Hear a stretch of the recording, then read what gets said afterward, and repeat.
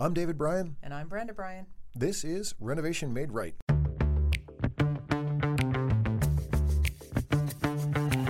If you're considering a remodeling project now or sometime in the future, Renovation Made Right is your single source to help guide you through getting the project you want and an experience that you'll enjoy. Renovation Made Right tackles topics that range from how to select the right project and contractor, to tips on surviving the remodeling process, to best practices for kitchen and bath design. We have over 30 years of experience in the industry and are owners of the well-established design-build remodeling company Black Dog Builders in Salem and Nashua, New Hampshire. We're sitting down with industry professionals to tap into their experiences and insights so we can equip you with the tools you need to make your own project a success.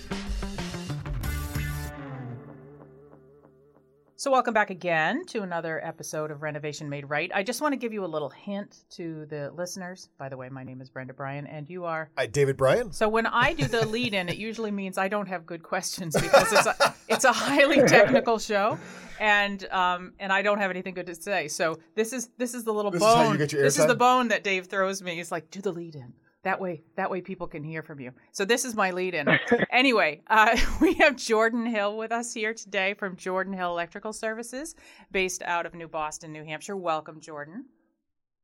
Thank you for having me, guys. Hey, Jordan. We're happy to have you back. So we had you on for a previous show, and in that show we talked a lot about what people should be thinking about when they're considering hiring an electrician or even maybe doing some of their own electrical work.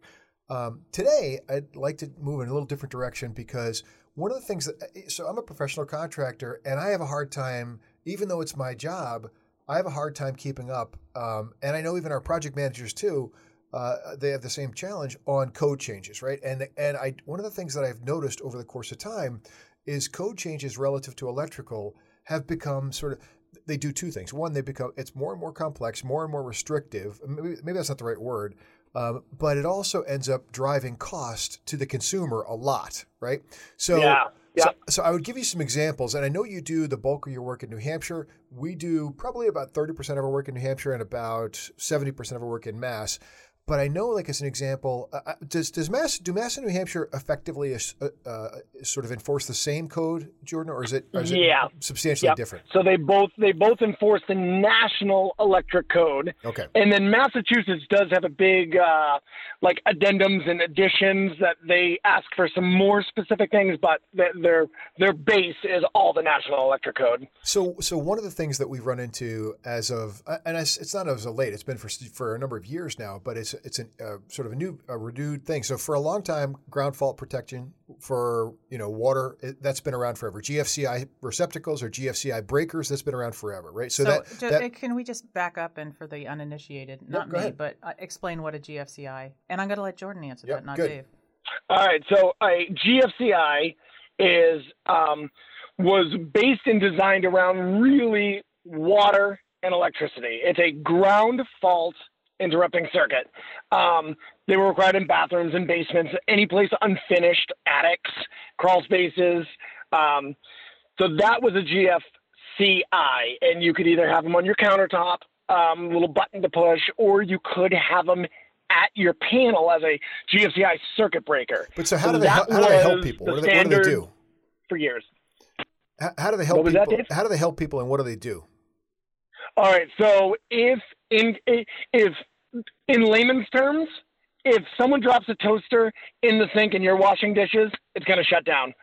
It senses, or the hairdryer in the tub, or an electric cord in your garage is running through a puddle. It senses a fault to ground, electricity getting to that ground, and shuts down. And honestly, I don't know the exact specifics, but I think it's like 6 milliamps. It's so darn fast that in theory, the tests were done, it shuts down quicker than your body is going to shut down, which is life and safety all day long. Right. Okay. Yeah. And so most of the code is built around life and safety. All right? safety. That's the whole thing. All right? safety. Yep. And so for a long time, that was a source of protection, right? Today, we're now required to do more and different things. Why don't you tell us about that? So, and like you were saying, and it has been for, goodness, at least a good 10 years, probably 15 years now, I'm guessing. But and it slowly creeps more and more into the house and into the panel. You need more of them now. But AFCI, arc faults. That is an arc fault protection, and it senses an arc, and it'll shut down the breaker. From what I was told, they were developed for extension cords. Those little extension cords, crappy little ones, 10 feet long, that only had a hot and a neutral. They don't have that third prong to plug in, and people ran them in their living rooms and ran them in their bedrooms. And when they would start to get frayed, they would create just a little arc, just a little spark between hot and neutral. And that isn't, there's no ground fault because there's no ground wire in that cord. Mm-hmm. So that arc wouldn't shut down a breaker. It wasn't long enough duration to shut down a breaker, but it does create heat. And where there's heat, there's fire. Mm-hmm. So when they were first developed, they were only required in bedrooms. That's where they started. You only needed about 3 of them or whatever, depending on how big the house is.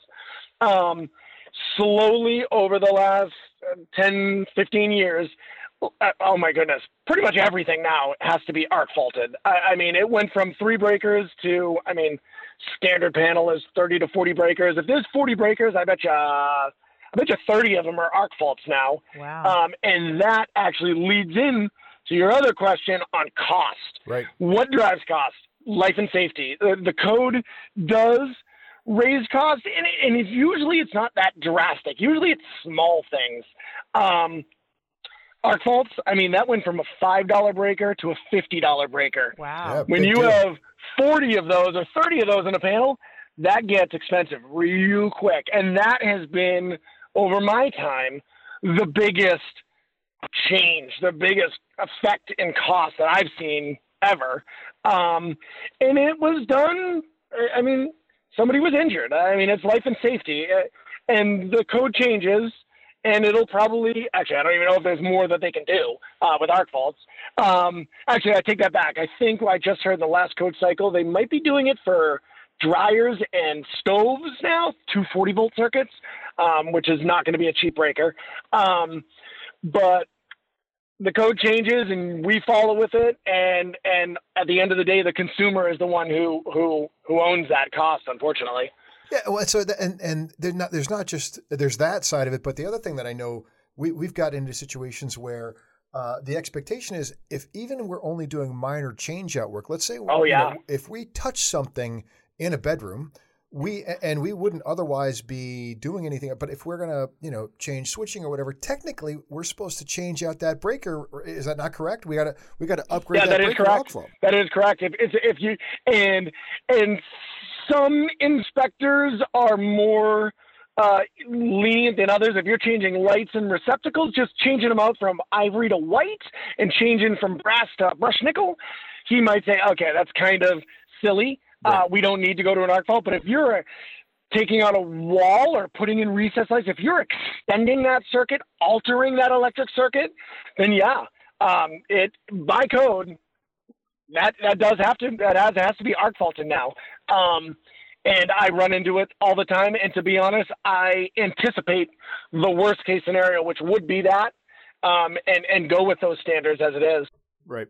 Yeah, I think the challenge is that it drives up cost, and then beyond that challenge, I know we get into situations where, and this is actually still happening today, even though the technology's been out for a while. There is equipment in people's homes that doesn't like arc fault breakers. Right. And whether that's treadmills or whether that's, other kind of equipment, we've had multiple situations where because we're now having to conform with this new code, we later down the road have problems with stuff the clients being not happy because stuff doesn't work. Why right? would it not work?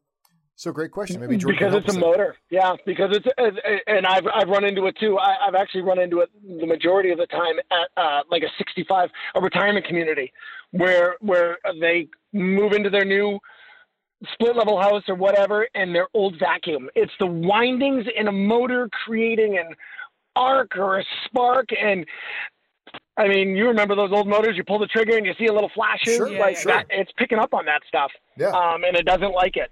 Yeah. It's happening less and less now. I have very few trouble calls because of that, but it is there, and it's picking. That breaker is doing its job. It might make you mad, but you gotta get a new. You have to get a new vacuum because I can't take out that breaker. Because if something happens and I took out that breaker, at least in the state of New Hampshire, because I am to know better, from what I've been told, it's a felony for me. So I'm not taking out that breaker. I'll buy you a new vacuum before I take out that breaker. Well, yeah, it's and even other examples of things that people need to be aware of. I know relatively recently it's been getting enforced where we actually have to put whole house surge protection on panels. Yeah, and it's in the new code. Yeah, and exterior disconnects. Let's talk about what those are. So the new code cycle just came out recently. I was actually just staring at my book the other day. Let me see what my new. So the newest. Did you just grunt picking it up? Was it that heavy? What was that? Was it? I said, did you just grunt picking it up? Is that? Is the that code book? I'm like cockeyed in my truck, reaching around. I'm getting old, Brenda. So the newest code cycle is 2020. That's when the new code cycle came out. The new book came out. In that new book, some of the hot shot points were, whole house surge protection. You got to have it down at your panel. The exterior disconnects, like Dave said, you now need to have at your meter on the outside of a house, you need to have a 200 amp breaker, boom, to shut that house down. The other big one that I recall was a basement. Anything in a basement has to be GFI protected. Back in the day, if you finished off a basement, and Dave, you've done a million basements, I'm sure, you'd have to, when it's finished off, well, prior to 2020, it was arc fault protected. If it's a finished space, ASCI. But now, because it is in a basement, it now has to be arc faulted and GFI'd. All the electrical down there, because someone's house flooded and the basement filled up with water, and somebody went down there and it wasn't GFI protected, and they probably got hurt, and that's just a guess. But that was another big one. That one didn't affect cost much. The whole house surge protection, shooting from the hip, it probably added $100, $120. Like, they're not that expensive. The exterior disconnect, that added some coin. Those are not cheap. I bet you $300 it added to a price. And if you're only doing a small job, that can add up quick. Right. Now, in that kind of situation, I know what that's there for. It's been explained to me that that's there for the fire department to be able to power down a house before they enter a house, right? So a lot of this is driven by fire as well, right? So in many towns, in fact, the fire department has actually taken over the building department in terms of who is the answering authority, right? No doubt. Actually, my code book that I live and die by is published by the NFPA, the National Fire Protection Association. That's my boss. There you go. So when you talk about the disconnect, this is something I thought about, and when I first learned about this code, it came up. I thought about it that you now have to put these disconnects outside. Does that mean that some naughty 15-year-old kid running around the neighborhood? See, now this is going to be could actually power your house down by flicking that breaker? In a second. Yeah. Yeah, they could. No kidding.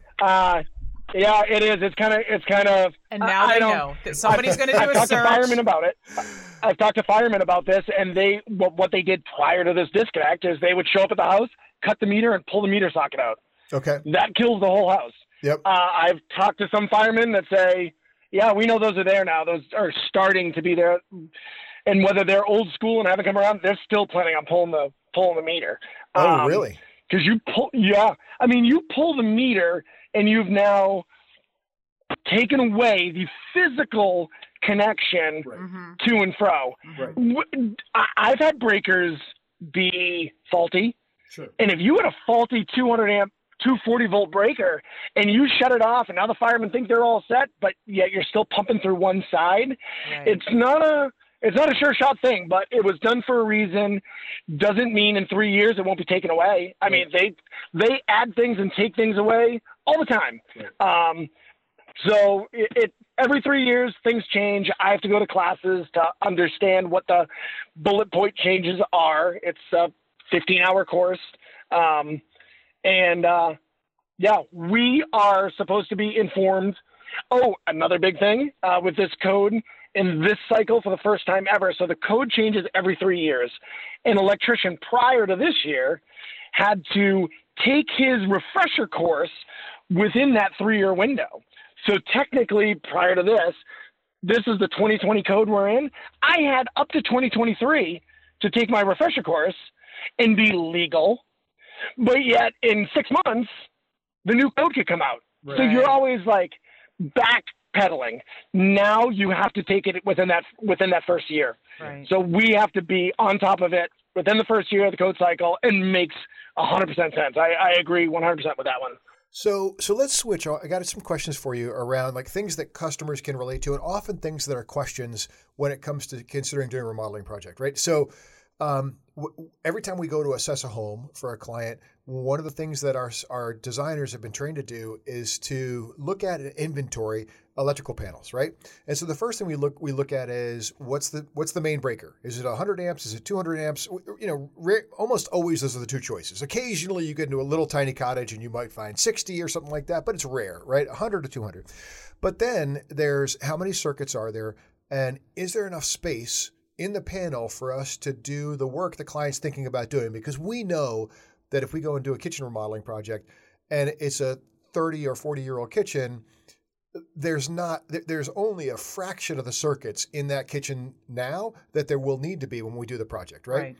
And so we know we're going to burn up some space. So help us understand. Sometimes we can keep the cost down to the consumer by just putting a sub panel on, and a sub panel meaning a separate panel that has open space. Sometimes that's not the best choice, and sometimes it's dependent upon what the customer's thinking about doing, plus what their future plans are. So talk to us a little bit about how people think about when they should invest in infrastructure before they invest in pretty granite. You're right, and people don't look at it that way because they want the pretty granite. They want what is their neighbor going to see? The neighbor's not going to see their panel, but it's like paying for dental work that keeps you chewing as opposed to dental work that makes your teeth. No, you're 100% right. Right. Yeah, but that panel is supporting everything. So you're right. It's always 100. It's always a 200. You do get the rarities, but it's always that. Spaces. I would say you can always find one or two circuits that you can tandem up, or you can make room in a panel. You can always, 99% of the time, you can make room in a panel for one or two circuits. If you're doing a pool, you only need, by code, one 20-amp circuit. We can find that. If you're doing a kitchen, you're right, Dave. I mean, goodness, in a standard modern kitchen, I mean, there's got to be 6, 8, maybe even 10 circuits that you need to put into that panel. Mm-hmm. If you're cramming it in there, if you update the panel, make it bigger. If it's a small 200, my goodness, you can get a 4080 circuit panel these days that has 40 spaces but has a capacity for 80 circuits. So if you had a 200 that only had 30 circuits and you're shoehorning things in there, upgrade. And it's not going to be much because you're not changing the outside. You're just changing the inside. You already have 200 service on the outside of your house. You just need the panel to be bigger and better. And that's sometimes where we actually get into conversations with clients about saying, okay, you're talking to us today about a kitchen, but what other plans do you have? Are you going to do an in-ground pool? Exactly. Are you going to put AC in the house? Hot tub. Yeah. Right, great. You're going to redo your master bath. Right. And we, at the same time, we also may have some clients who are making a change in their appliance, and they're saying, I'm the previous owners of the house had an electric range, but I really love to cook and I want to cook on gas. Well, if they're going to cook on gas and have a gas oven, we actually gain some space, right? Because you gain room. Right. We got a double pole breaker that would be running that range, right? And that can go. Look at this. Dave knows. You guys don't even need me here. No, we really do. But I want to make one point because we're running out of time here. But this is as I've been talking to you before on the show, and then as I listen to you now, you and Dave, to a certain extent, are kindred spirits. Now, when our kids were younger, they used to tease Dave mercilessly. at the dinner table, and they would. I don't know if you watch The Simpsons, but the neighbor, howdly doodly neighborly neighbor, whoever it was, the guy. Yeah. He's Ned Flanders. Ned Flanders, right? So they would tease Dave about being Ned Flanders. You're even more Ned Flandery than David, which is really hard to beat. Like, I'm so impressed. I enjoy what I do. Me too. Very lucky. And we got to stick together. We got to all those people that mock us for being enthusiastic about our job. Yeah. People like us, we got to stick together, right? And, I do. I enjoy what I do. Every day is something different. I get to walk into your house and be creative, but also functional. Right. If you want me to put a switch on your island to turn on all the outside lights, I can do it. Like we can do it. We can make it happen. Right. Which is nice about my job. That being said, and not to knock plumbers, no one's ever asked for a lever on their island to flush their toilet. Like the bathroom's, you know what I mean? I mean, the bathroom's the bathroom. Like, it is what it is, and it serves its purpose. Right. And I love my bathroom, and I love my plumber. But I do. I get to be creative, but then I also get to be functional and technical, and I'm a fortunate person. And that's one of the things I also want to just in closing. First of all, it's awesome for anybody to be able to say that, right? I feel the exact same way, despite the fact that my children and my wife mock me for it. I feel the exact same way. I get it too. But the other thing I think that separates a great electrician from maybe an average electrician is the less straightforward stuff, the troubleshooting stuff. And I'm going to advocate for you, and I want you to give out your contact information again, because I have had over the course of time in different properties multiple sort of head scratching situations where I'm like, something stopped working. And I'm bright enough to go check the breakers, and I'm bright enough to figure out but it stops working and it's beyond me, right? And I literally have not had a situation where there's been some weird thing that's happened that you haven't been able to come in, figure it out, troubleshoot it, and fix it. And that's what I think as our listeners are looking for electricians, I think that's a great, depending on what you want to do, having somebody who actually can be a little bit of a detective and understand how things work and track down those problems, especially in an older home, because those problems happen all the time. That's one of the things you really want to ask about, I think, also when you're thinking about a good electrician. And in my experience, Jordan, you have been that guy every time. And it's only experience. I am no better or worse than other electricians. I've just put in a little bit more time. I grew up in the business. I was born to be an electrician. And I've seen it. Like, I've just seen a lot of things that it's like, okay, get back into that bag. What could it be? Everything works for a reason and everything breaks for a reason. There's only so many weak links, and you go to those weak links. So yeah, that's experience, not knowledge or superpower. I'll be honest on that one. All right, fair enough. So Jordan, why don't you do us a favor, just share your contact information with our listeners, so anybody in the New Hampshire area might be able to give you a yell. Fantastic. So my name is Jordan Hill. My name of my company is Jordan Hill Electrical Services. I'm based out of New Boston, New Hampshire, but will travel anywhere in New Hampshire. My phone number is 603-765-7643. Email address is Jordan Hill Electrical Services. Actually, I'm sorry, jordanhillelectric@gmail.com. My apologies. And I can also be found on Facebook. I have a company page there that I get a lot of hits on as well. So any way you need to get me, I'm more than happy to respond. Awesome. Thanks for being our guest today, Jordan. It was wonderful to have you. Thank you, Jordan. Yeah. Thank you. This has been another informative and exciting episode of Renovation Made Right. I am Brenda Bryant. And I'm David Bryant. Thanks for being with us. Thank you for listening. Be sure to check out the show notes on our website, renovationmaderight.com, and follow us on social media at Renovation Made Right. Don't forget to subscribe, and if you like the show, leave us a review.